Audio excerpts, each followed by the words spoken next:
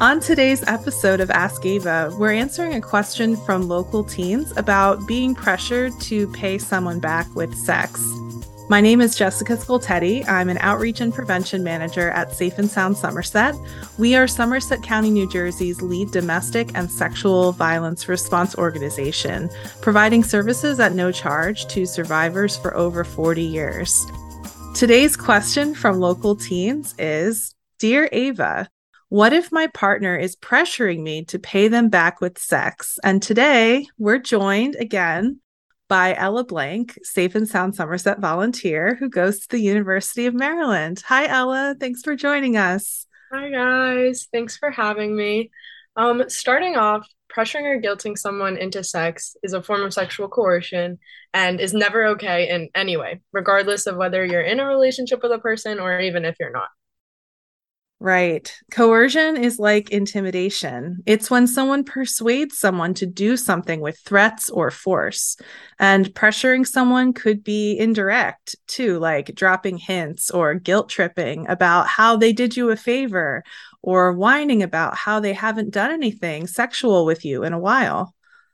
Yeah, people can make you think that people can make you think that you owe them sex, but it's important to remember that you're never obligated to do anything that you don't want to do, no matter what your relationship is. Coercion is not free consent or permission.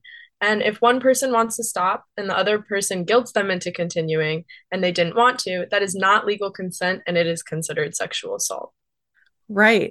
As a prevention educator myself, I hear a lot of teens and adults pressuring their partners for sexual activity.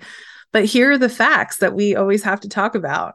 No matter what you did for your partner, you do not have to pay them back with sex or with anything else. And here's why.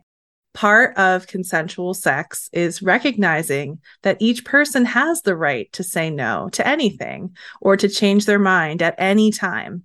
And both people have to 100% freely agree to every sexual action.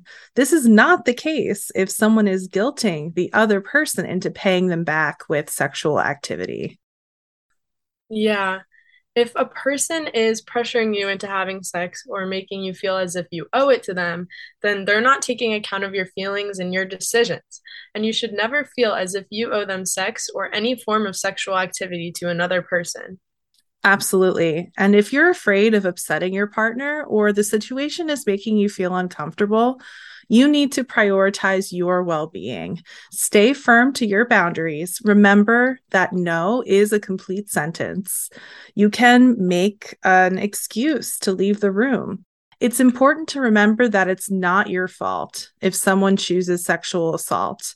Know that there is help available. For example, at Safe and Sound Somerset, we have a sexual assault response team that can be activated up to 5 days after an incident. Also, anytime after a sexual assault, even if it's years later, people can access our crisis support on our helpline. There's counseling and legal advocacy too. All of these things are available free of charge.